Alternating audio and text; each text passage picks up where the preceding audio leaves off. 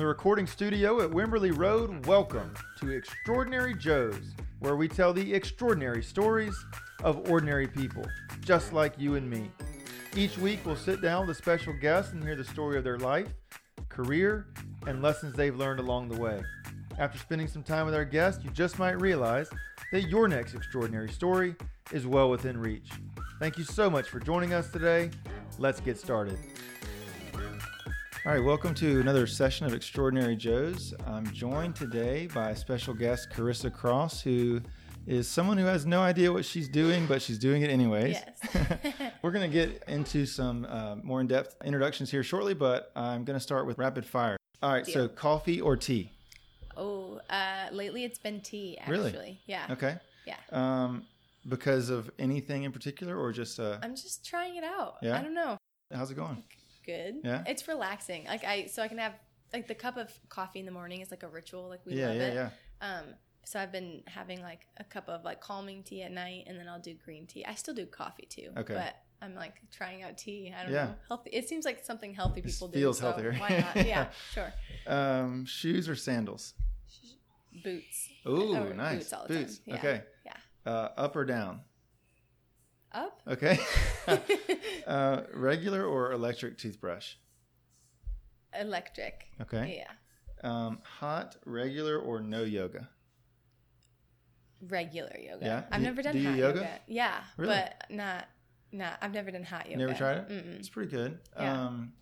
Lauren Prince. Mhm. Do you know Lauren Prince by any chance? I don't think so. She does yoga at a lot of places, but she's at the club on St. Simon's. And she does something called hot, slow flow.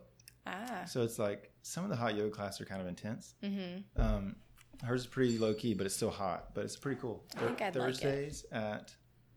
Thursdays at 4 or 4:30. All right. Hop, skip, or jump? Jump. Okay. These are tough questions, huh? They're so hard. Snap, crackle, or pop? Pop. Okay. Yeah. Morning or night person? I've turned into a morning person. Okay. If I forget, strange. I got a question I want to ask Yeah. you about it. This may not be for you. Maverick or Goose? I have no idea what that Okay. means. No idea. It's a Top Gun question. Oh. It's okay. Beach or mountains? I think beach. Okay. Yeah. Yeah. I have never not been by water. Really? I grew up in Michigan. I was like 10 minutes away from the beach, Yeah. which there's like the lake, but it's still Okay. a huge beach. Yeah. And then living here, I've never lived in the mountains, but I also would love that. Yeah. It sounds quiet and Sure. nice, but the beach, because I like water. Yeah. How does the beach in Michigan compare to, like, if you went to the beach at Michigan, like in the summer, I guess, compared to here? People are shocked when they see it because they're like, oh, like you think that you can like look across it and see Chicago or whatever from where I'm at. But it looks like an ocean. It's just not salty, and you don't have to worry about jellyfish stinging you or sharks biting you. So that's it's more peaceful. Obviously less waves. Yeah. And it's like a deep turquoise blue. Like it's Cool. way bluer than the water we Yeah. have. It's beautiful. And we have huge sand dunes. They're like mountains. I Wow. mean, like take you hours to get up. Yeah. They're so big. So It's like freezing cold, though?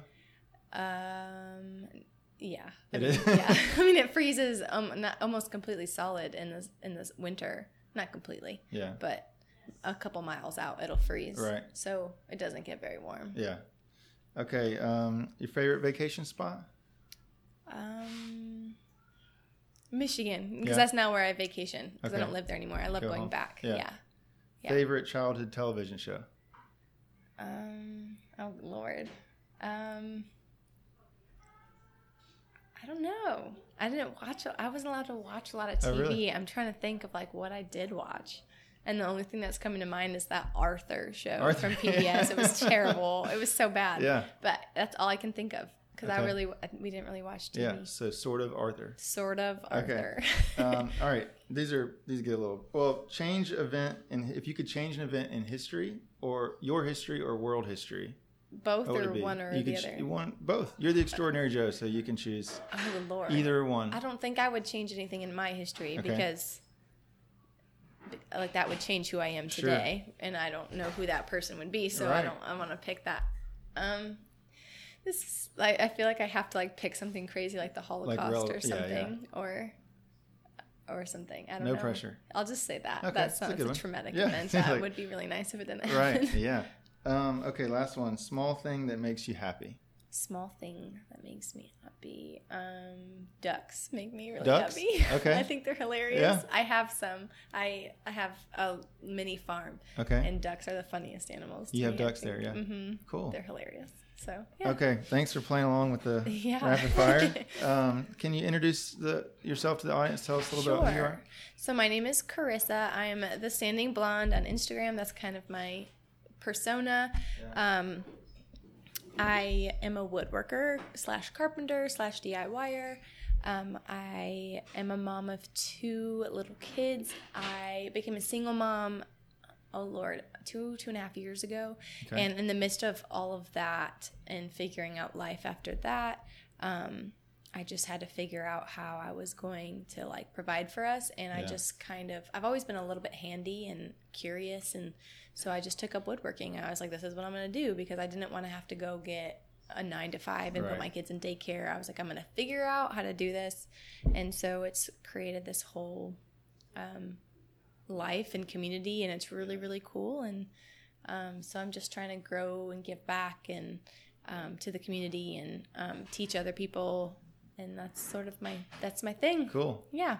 I got to tell you this one, and no offense to the other Extraordinary Joes, but most of them are people that I know, and that I think they're extraordinary, obviously, but other people may not know their story or whatever.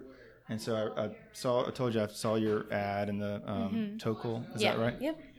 And reached out through Instagram, and then I didn't hear back for a little bit, and I went to Jennifer. So I went back and looked at your Instagram a little bit, and I went back to my wife. I was like, I think she's kind of a big deal. I was like, this is a big Extraordinary Joe. Anyway, so I appreciate you taking the time to speak with me. No, this is an honor. Okay, I want to start with this. Your Airstream project. Yes. Tell me a little bit about that. I've seen a little bit on Instagram. You're redoing an Airstream. Yeah. What was the sort of inspiration for that, and where's that headed? So I've wanted to. I love vintage things, like vintage furniture, vintage clothes, like anything vintage. I'm just kind of obsessed with.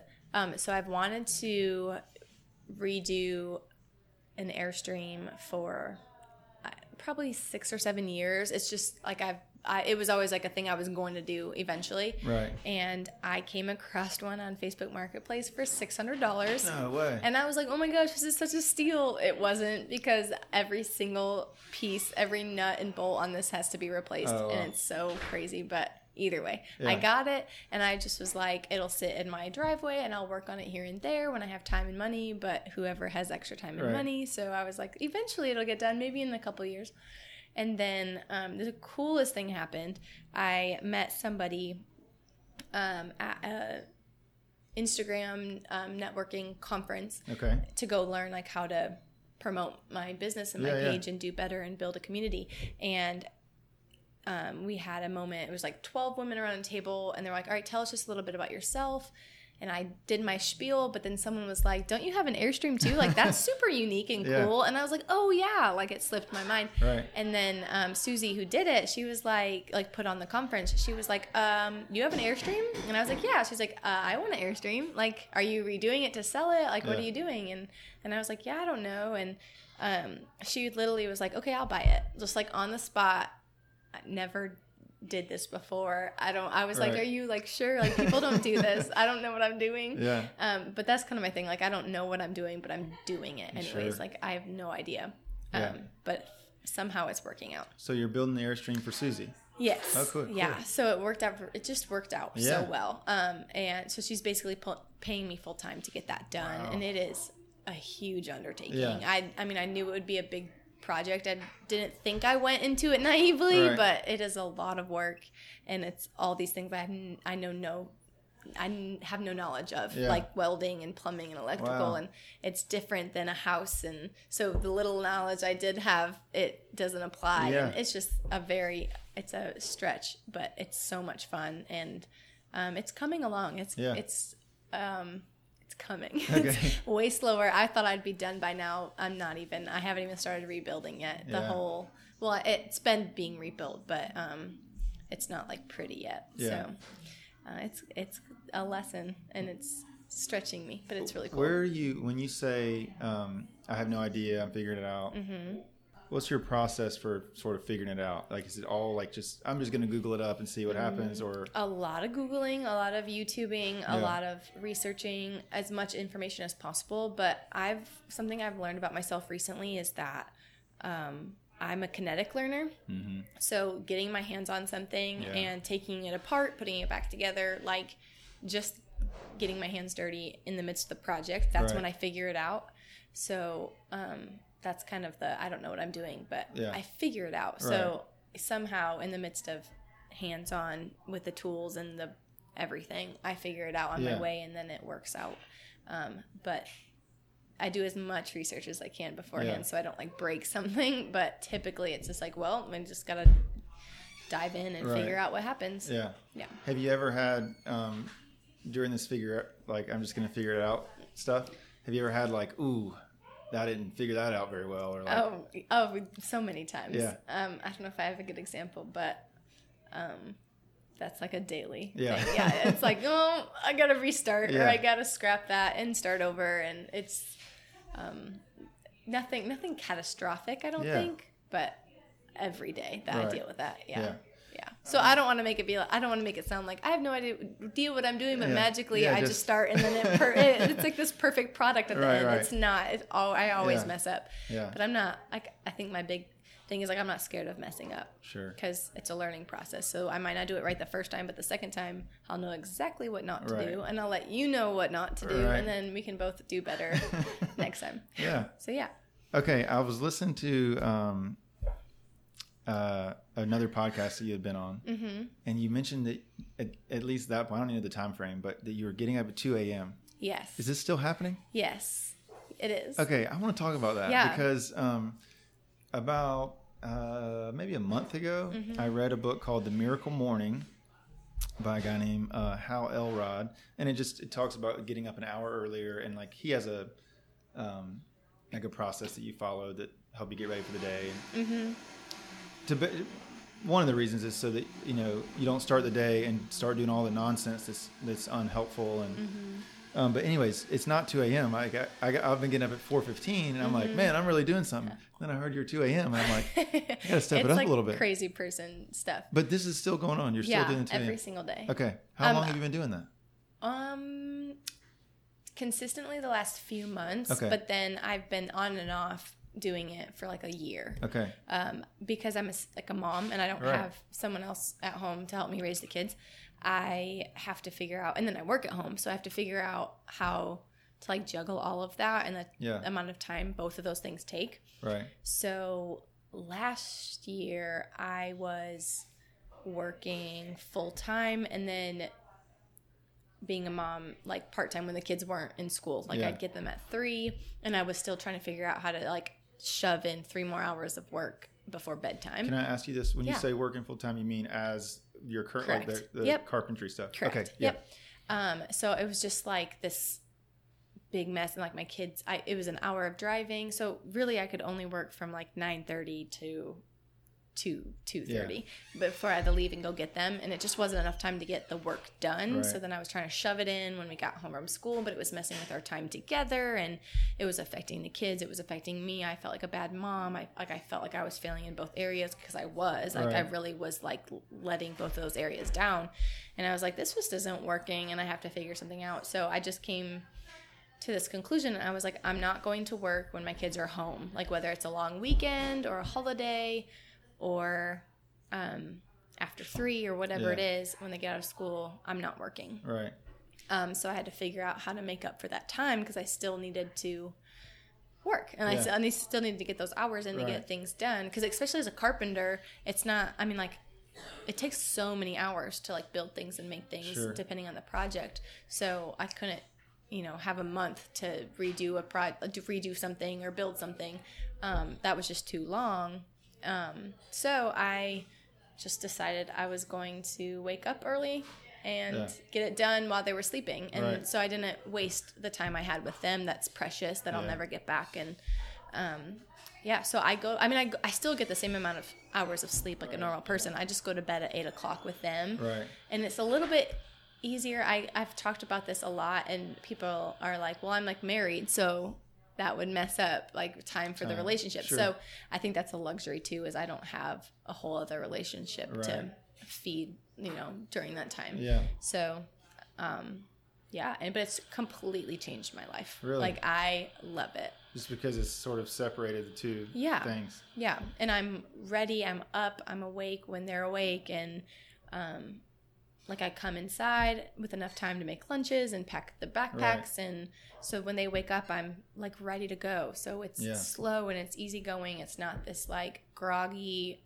shove coffee down my throat so I can get you dressed and yell at you to get out the door quick enough. So our mornings are, that's one area where I don't have an answer, right? Maybe it's getting up at 2 a.m.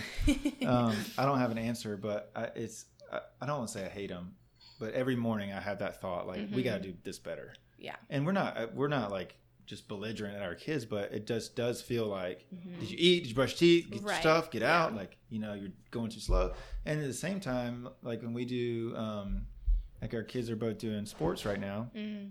So every now and then we'll have like, during basketball, we had like a 7:30 game for our fourth grader or whatever. Mm-hmm. So we get home at 8:30 and she goes to bed at 9:30, and then we're waking her up at like, it's like, it doesn't even feel, I know it's not fair. Yeah. And so, the mornings are, I really like that. Mm-hmm. I'll take that home and present it to my wife and say, hey, you need to start getting up. Krista says you should get up at 2. Don't tell her I said. She's going to come for me. Who is this woman? That's cool though. Yeah. It's been a game changer. And I know it sounds like crazy, and I would have been like, you're a psychotic person. Right. You have to enjoy murdering people or something if you get up at that time of night. But and now my body just wakes up. Like, now I'm so used to it that even if I wanted to sleep in, it's pointless because my body's awake. Yeah. And like, I wake up slow, so I'll do like reading or my quiet time, or I'll answer DMs like you said, it took you forever for me to respond to you because DMs pile up sometimes. So I'll just take an hour and drink coffee, tea, whatever, relax, and then I'll get moving around 3:30, and then I'll go out to my shop and start working. Yeah. But What do you say? What would your encouragement be for people who are like, I could never do that? I think it's really just it's just shifting time to another spot. Right. I think like if you go to sleep at 11 or 12, like you should not be getting up at 2 a.m. because you will suffer. Your health will suffer. Your mental health will suffer. But it's literally, I think that's what gets people is like, I'm just like going from 11 to, instead of 11 to 6, I'm going 6 to 2. Right. Like, I'm just shifting that time over. And I mean, it's affected not just my productivity with work and my relationship with my kids. It's also affected my health because I eat dinner and then I go to bed. Yeah. We do our night routine. So I'm not snacking on chips and ice cream and watching Netflix and garbage TV. Right. So like I feel like overall every area of my life has been positively affected. So it's just have to be too, right? I mean, just the idea of taking the time for yourself and like not giving some more grace for your kids, like that doesn't have to be 2 a.m., but just that concept is really powerful. Yeah, absolutely. Okay, so one of the things that I'm always drawn to is people that can make things with their hands and that can create and see things and then make them. Mm-hmm. And my grandfather was we always just called him a woodworker.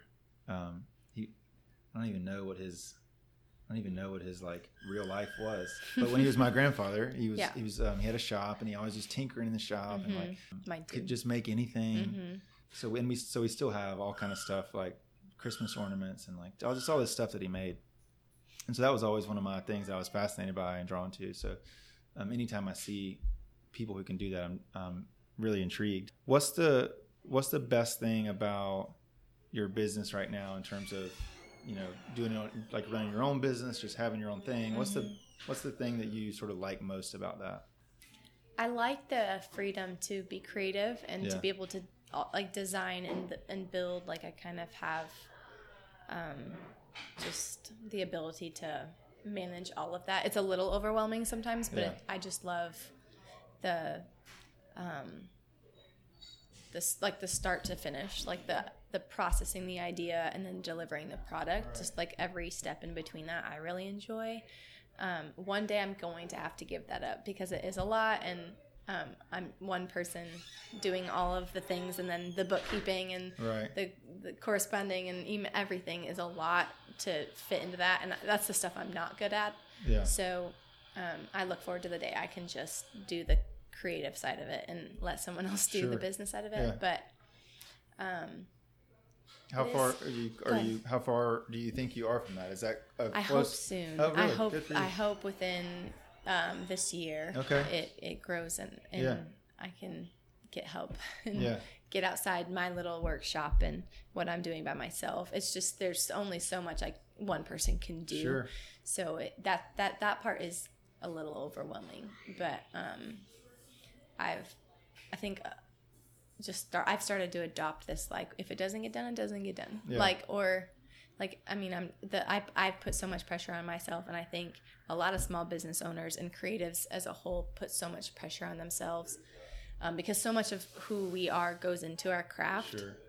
So like when I make something, it's part of me. So if like you don't like it or it doesn't measure up, you're telling me I don't. It's not me just doing the job and then going home. Like I'm so much a part of this work, and then not just the products I'm making, but the community I'm building while I'm making those products, like teaching. And there's so many aspects like with when you're putting this on a platform that are exhausting but also very rewarding and a lot of fun. So I think it's just finding that balance, but it's just the whole process is very rewarding. Does that answer your question? Yeah. Okay, I kind of drifted away a little bit. Beyond the sort of the extra tasks that take you away from the creative side, has there been another thing that's like especially challenging about the business? It's a good question. I think I have a tendency to, just like I have no idea what I'm doing, but I do it anyway.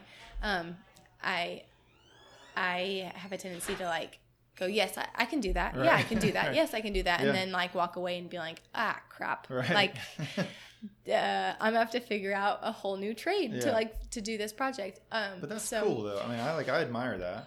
It's something I like about myself. Like I like that I'm a little bit audacious in that, but it is exhausting. I exhaust myself. So I really have to like figure out how to balance that consistently. This constant need for something new and exciting or challenging. Like I'm a high challenge person, and I do like that, but I really have to be careful not to go overboard. And then, because then I crash, or I'm like, I'm stuck in this situation I can't fix or whatever. I just have to be really cautious of that. In a practical way. But okay, the origin story of the Sanding Blonde. Like I feel like it could be easy to listen and go, come on. Like you just decided you were gonna like I'm just gonna be a carpenter. And then here you are just crushing it, right? So can you speak into that, like this sort of the beginning of this? Yeah, where you're like, I'm doing this, and now here you are. Yeah. Well, I did have a little bit, like I said, I've always been a handy person. So growing up as a kid, if my chain was broken or my tire was flat, I'd fix it. Like figure it out. We'd fix it. Or if the door was jiggling or whatever it is. My dad for sure was not handy, and so it was just like I would sneak in, grab tools, figure it out. And then before I had kids, I did have a small business where I was buying thrifted furniture or garage sale furniture, and I would revamp it, refurbish it, restore it, whatever, and then resell it. And that was doing really well. Like I rented a warehouse and I'd fill it up, empty it, fill it up. I mean, it was a whole lot of fun. And then when I had young babies, I was like, I just didn't have time for that. And I was fortunate enough to be a stay-at-home mom. So I just did that. And then when I was still married, we bought a house and completely renovated the entire thing.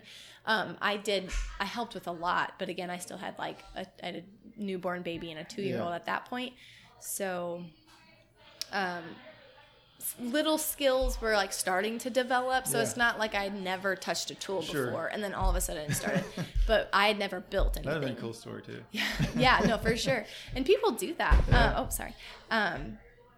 But I had a couple skills under my belt, or at least the understanding. And I'm naturally just a really curious person. So woodwork in general has always fascinated me. Like if it curves or if there's detail, I'm like, how did they do that?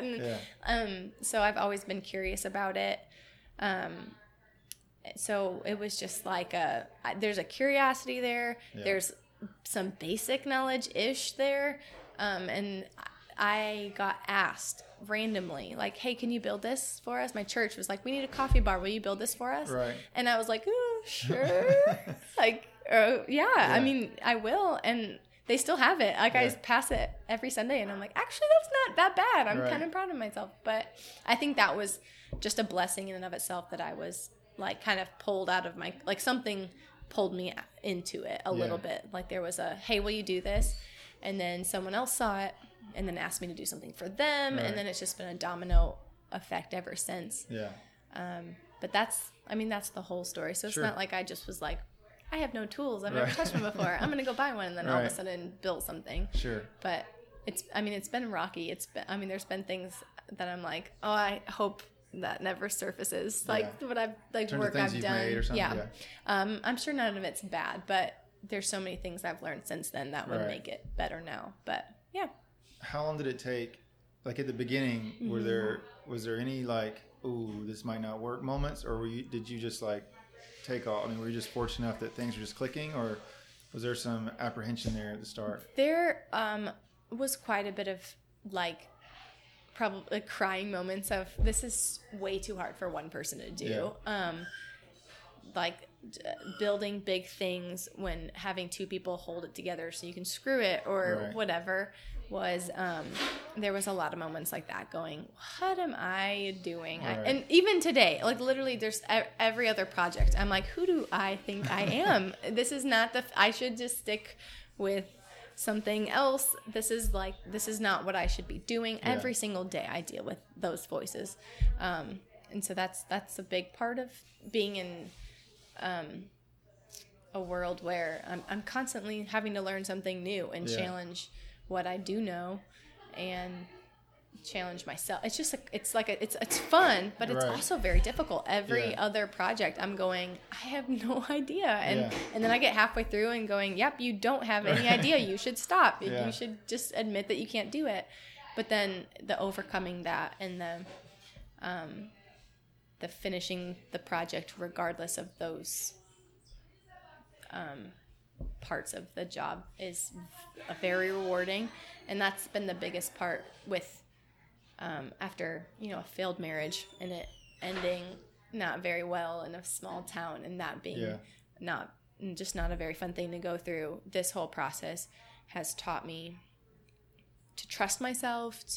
Every project has like built me up a little bit, and that, even as cheesy as that sounds, like every build has like built me, but it totally has, and that's been a really, really cool part of this that I'm very grateful for. Yeah. Where do you sell? Like, how do people find you, or like is it all requests? Like, how does that work? Yeah, it's all word of mouth, and then some people will see it on Instagram and just ask and reach out. The magazine thing was the first time I've ever printed anything. Okay.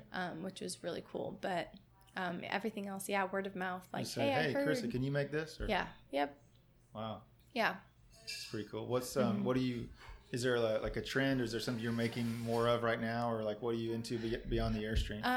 Right now I'm super into like cutting boards and charcuterie boards. Charcuterie boards. I always say it right. For whatever reason, those are a lot of fun to make. I started making these wavy American flags that are really cool for veterans. Yeah. And that's been a lot of fun because you carve them, and so that's a whole new trade that I picked up, and now I'm kind of obsessed with it. So I'll carve like the charcuterie boards. They look like they're not wavy, but they have a shape to them, and they're really carve, cool. Like with a. I use a what is it? It's a. My mind's totally blanking. See, I don't even know. But it's like it's like a knife type thing. No, it's not hand card. It's an electric card. It's like a I'm trying to remember what it's called.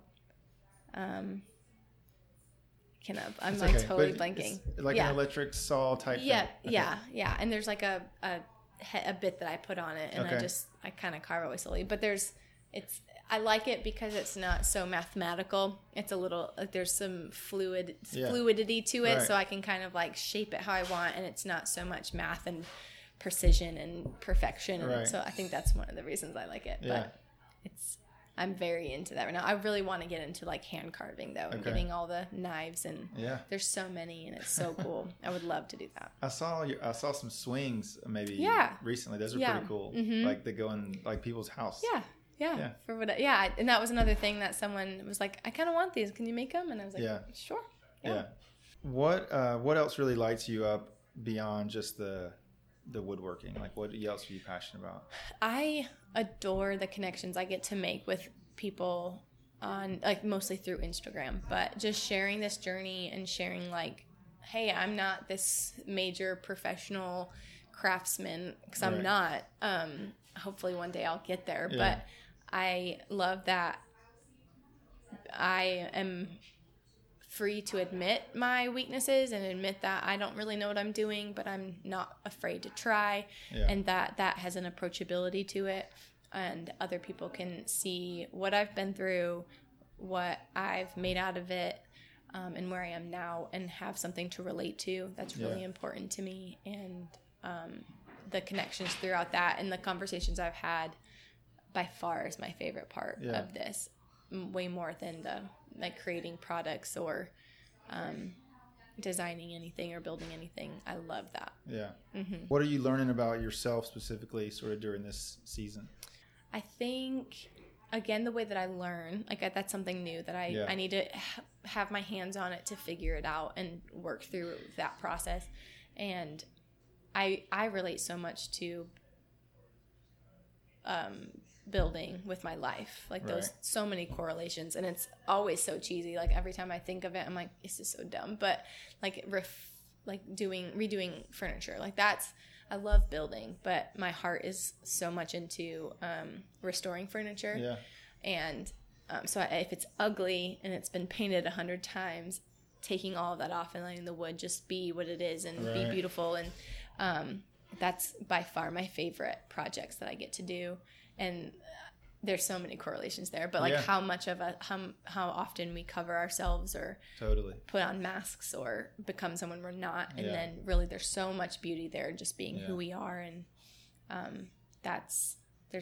every single project I learn something about myself or about how I handle life situations, because it's like it's always a mental challenge. So I watch how I get angry and then I resolve it, and just all of the emotions that happen in life situations when we're kind of just on this like auto mode, or we're just going through life, and that's something I'm really intentional about, is being intentional. And I get my community to be intentional too, and be aware of how we're responding to situations in life and how we react in our anger and our frustration or our joy or whatever produces those things, and being way more intentional about them than we are, which is part of waking up early in the morning. Like it's just you're not like numbing yourself at night until you go to sleep, and then you're just like going through your emotions every day. You're taking time to like actually be present and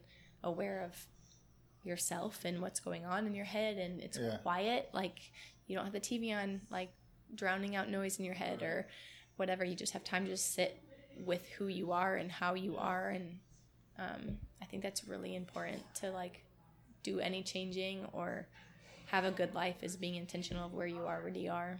So that was a really long answer. No, it's great. Not that you need any encouragement from me, because you don't, but what I've found, and this is hard, so I do coaching, like personal coaching, and I'm still learning. But one of the challenges for me has been like getting comfortable with some of that, doing that, right? Like some of the things that you say to people and the questions you ask, because initially it feels like life coaching, like it feels cheesy, like just the whole thing. But one of the things that I've learned in sort of watching other people who I think are not just in coaching, but in anything, who are like really good, is that they they believe it, right? It's not cheesy because it's 100% So authentic, you know? And I can tell that, like, obviously, like, the more you spoke about it, like, you can see you come alive with that stuff. So anyways, my encouragement is just like, keep saying that. It's not cheesy. It's real. Like, you know, no, for sure. So anyways, that's my, thank you. Gosh, there was something else I wanted to ask you about there too.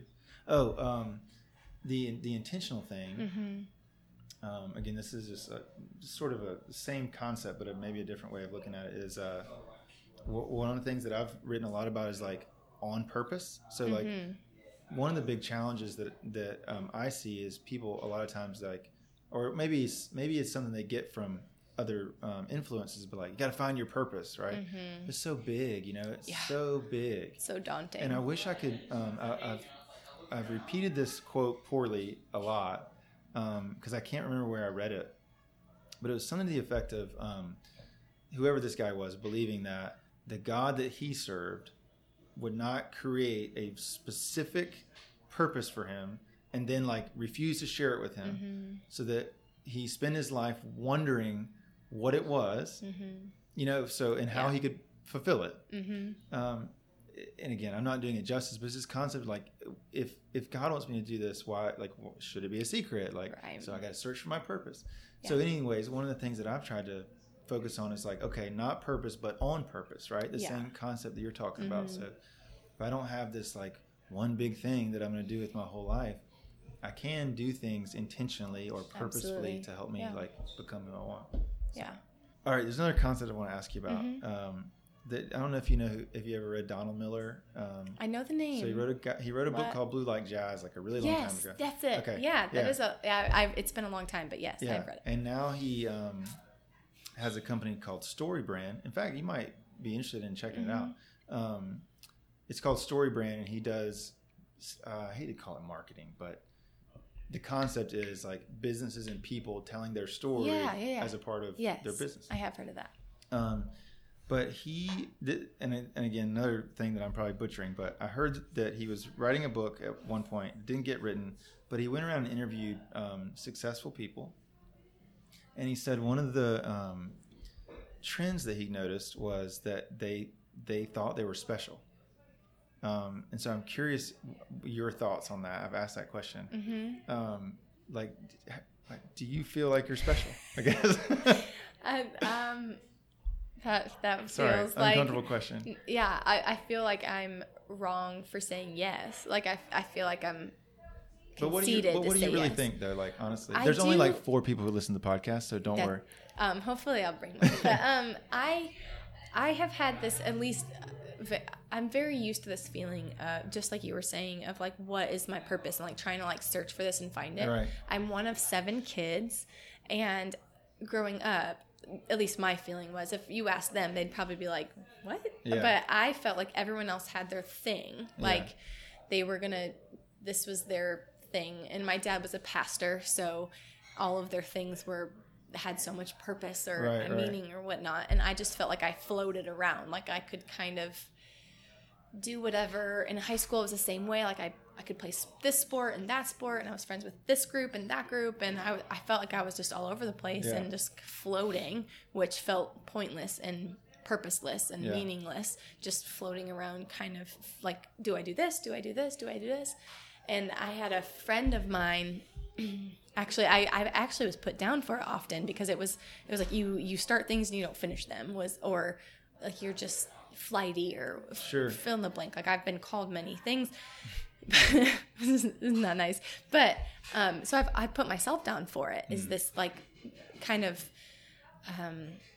adaptable person or personality trait, and not seeing it for the strength that it actually is. And I had a friend going, she's like, it's like I've had like 5 businesses, and they've all been so random. So like I said the background of how I'm doing woodworking now, but before that, like the painting furniture, I was a personal trainer and like athletic stuff, and then I did that, and then I had babies, so I was like, I love having babies, so I became a doula, and I did education to be a doula to help other moms have babies the way they wanted to, because that was important. And then I had little children, and I started making I wasn't making wood things, but I was like stringing wood teethers and things together. And I was Yeah. like, I can sell these. And I did. And Yeah. so I've just kind of like bounced around a lot. Yeah. And that's made me bounce around my purpose a lot.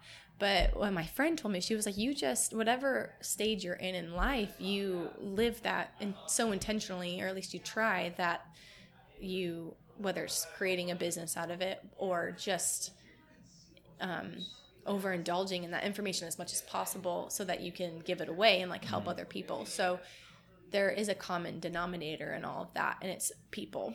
So I think that I'm a woodworker, and I think that that's like my craft right now, but really I think the thing that is working for me, because I'm not like, if you look at my stuff, like, is it good enough? Yeah, but it's not phenomenal. There's not like craftsmanship there. And again, like I said, I want to get to that point. Like Right. I've only been doing this for 2 years, so really I shouldn't be to that point. I have to earn that. But I think that like the way I connect to people is special, and I don't think that it's special in a way that someone else doesn't have that. I just think that there's a vulnerability I'm willing to have with people, strangers, that create really special moments. So I don't necessarily think that I'm special in like in a way that I'm set apart from other people. Sure. Yes. I think that I just choose to take opportunities regardless of what they look like. And I don't know, I'm trying to think, like, choose my words wisely, but I want to use whatever avenue I'm given in that moment in life, because our avenues change often, especially if you're a person like me that's like, I'll do this and I'll do that. And I'm a 7 Enneagram, so I'm like, whatever is fun at the moment. Whatever that avenue is, I am like pedal to the metal. However it can help the people I get to interact with.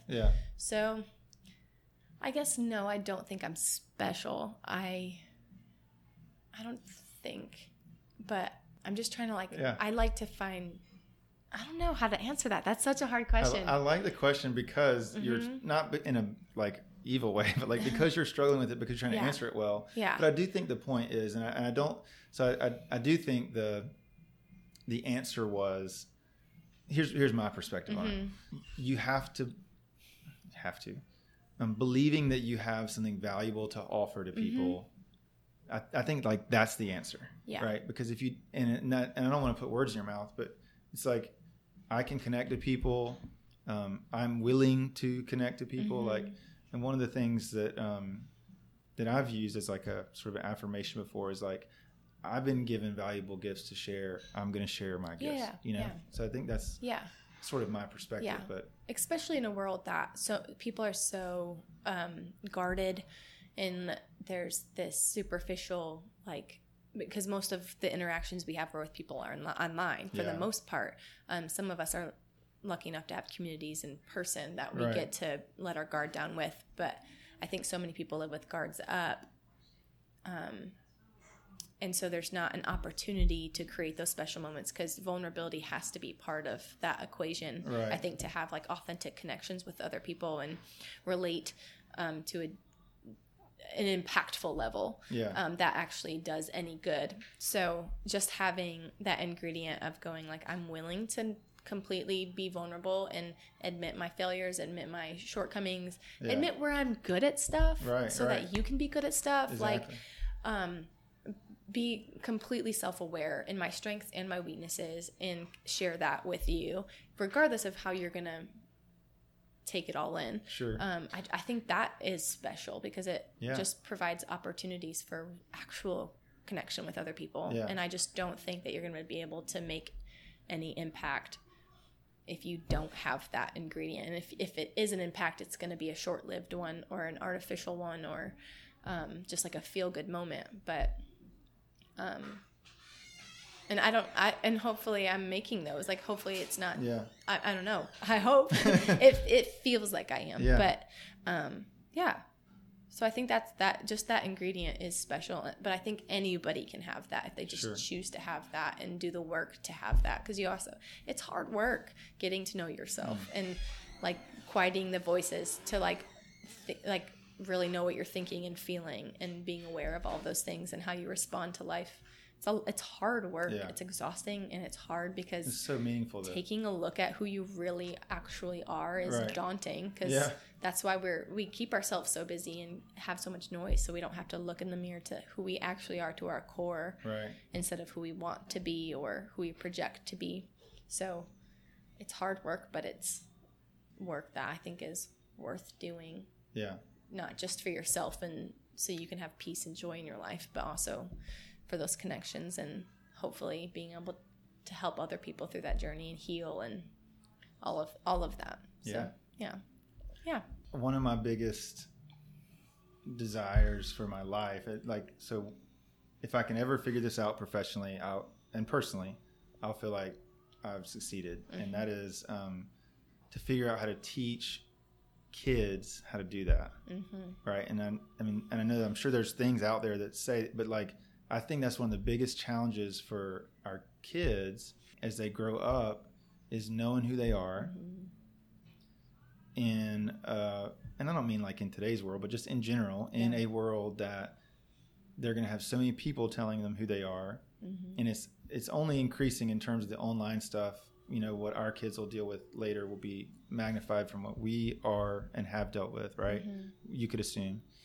So that's one of my biggest things is like, man, I wish I could figure that out. Like how to teach my daughter to a point that when she gets to high school that like, you know, boys or self-image or success or failure they'll be experienced, but they won't like sort of rattle her or have her question who she is, because she'll be like, I'm Hope Henley. Yeah. Right. And she'll know that, you know? I love that. There's a quote. Do you know who Glennon Doyle is? Yeah. I love her. She has a quote. I'm going to butcher it. But basically, she's like, our job isn't to keep our kids from the fire. Our job is to let them know that when the fire comes, they won't be burned up. And that's so good. So good. Yeah. That's been that, because I've even through, divorce is a sucky thing to go through without kids. But then when you add children in the midst, there was this like, at least for me, this like, I can't have this ruin them. Like, sure. I, you know, and whatever power I hold in this, which is limited, but going, I don't know, like I don't want this to affect them negatively throughout the rest of their life in some big impactful way. It's going to. There's nothing I can do about that. But that's been very.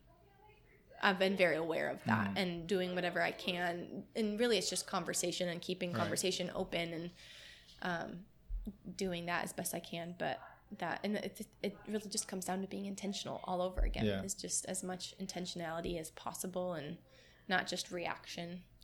Right. But yeah, I've just noticed that I end every sentence in, but yeah. So that's my tick. I have the benefit of editing all my stuff out. Perfect. I'll leave your but You'll leave Cool. One last question. Mm-hmm. One of your things is do hard things, right? Yes. Yeah. Am I getting that right? Yeah, you can do hard things. Okay, that's your thing. And I don't want to claim that because so many people have said that before. That's something that you sort of champion, right? Yes. Can you give one or two encouragements about sort of how, right? Because it's easy to say, and obviously it's hard. It's hard to do. Yeah. So what are some things that you lean on, or some areas you would encourage? It's like, what does that look like? How do I do that? Yeah, I think that even with just carpentry, for instance, like I'll have people be like, oh, like I want to be able to do that one day, or I wish I could build stuff.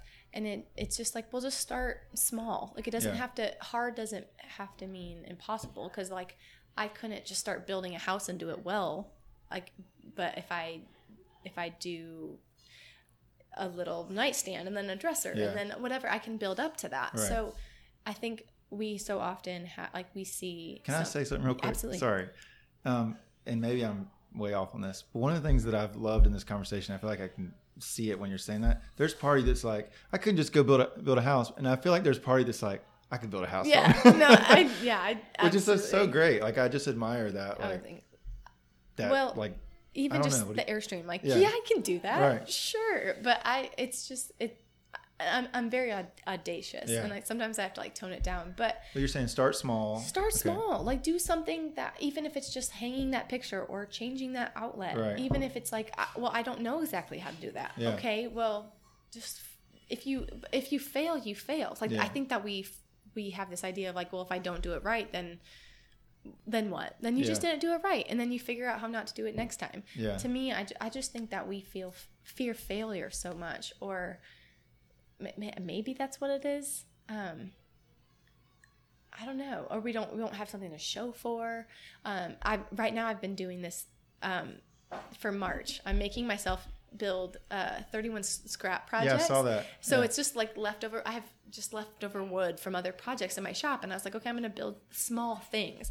And I think actually, my attention's been shifted to doing hard things to doing small things, because sometimes I am like, okay, it has to be big, and it has to be viral, and it has to be this huge before and after that, like people swipe left and they're like, oh my gosh, she took this ugly thing and this house is now beautiful, or this Airstream is like, oh my goodness, and it's super satisfying, and we're obsessed with that. I'm obsessed with that, but like our culture, like that instant gratification of ugly to beautiful, and all, like we eat it up. And I just had to get to this point because I wasn't engaging, I wasn't posting, I wasn't doing, I wasn't trying. Like I was getting in this rut because everything had to be big, and I was feeling overwhelmed. I'm like, okay, I'm never going to get this done. I don't have the time to do this big thing, whatever it is. And so I was like, actually, I'm going to I can do small things. Yeah. It's kind of actually been a shift. So this kind of butchers that question a little bit, but I think that's like a good thing to remind ourselves. Like I can do small things. And those small things can lead to really big things and create these whole new skills, or this whole new niche, or business opportunity, or friendship, or relationship, or I fill in the blank. Like I can do small things. So actually, I think it's kind of shifted, because hard sounds hard, because it is hard. It's really hard. But I think a lot of times you can do hard things. Like, yeah, you can go change the doorknob, or I don't know, fix the little leaking plumbing thing, whatever it is. Like you don't have to go pay someone so much money. You can figure this out. I promise you can. It's not that hard. So there's an aspect of that, but also I like, more than anything, I focus on like, you can do hard things. Like you can forgive people. Like you can let go of that bitterness and that resentment. You can grow. You can let go of this addiction and grow out of that. You can like, as much as I and again, there's that whole correlation of what I do and what I say and what the message I'm actually trying to get across. Like woodworking and carpentry is the craft I use, but talking is, and like the message is way more important to me. Yeah. And so that's more so like, you can do hard things. You can like all of the, like you can get up at 2 a.m. That's hard. I know it's hard, but it's actually like, do it a couple times and it's not. So just like building, like do it a couple times and all of a sudden that one thing isn't hard anymore. Like using that saw is really daunting when you've never used it before. Do it a couple times, it's not daunting anymore. Yeah. So yeah, that was a bounced around answer. No, that's great. But yeah. Carissa, thank you so much. Thank you for taking the time to join us. And, it was a pleasure and an honor. Tell your story. Thank you. Carissa Cross, she is special. She is maybe the Sanding Blonde. The Sanding Blonde on Instagram. Yes, sir. If you want to look into her woodworking or just follow her, hear her inspirational messages. But again, thank you so much for taking the time, and I look forward to keeping up with your story. Thanks so much. Thank you so much for joining us on another session of Extraordinary Joes with today's special guest, Carissa Cross. Hey, during the challenging times we're currently facing, I hope that Extraordinary Joes can offer you a little bit of encouragement, maybe take your mind off of things for a little bit. So I hope you enjoyed today's show. I really appreciate you tuning in. If you heard any lattes being made in the background or the gentle murmur of a coffee shop, it's because we recorded today's session at Wake Up Coffee Company.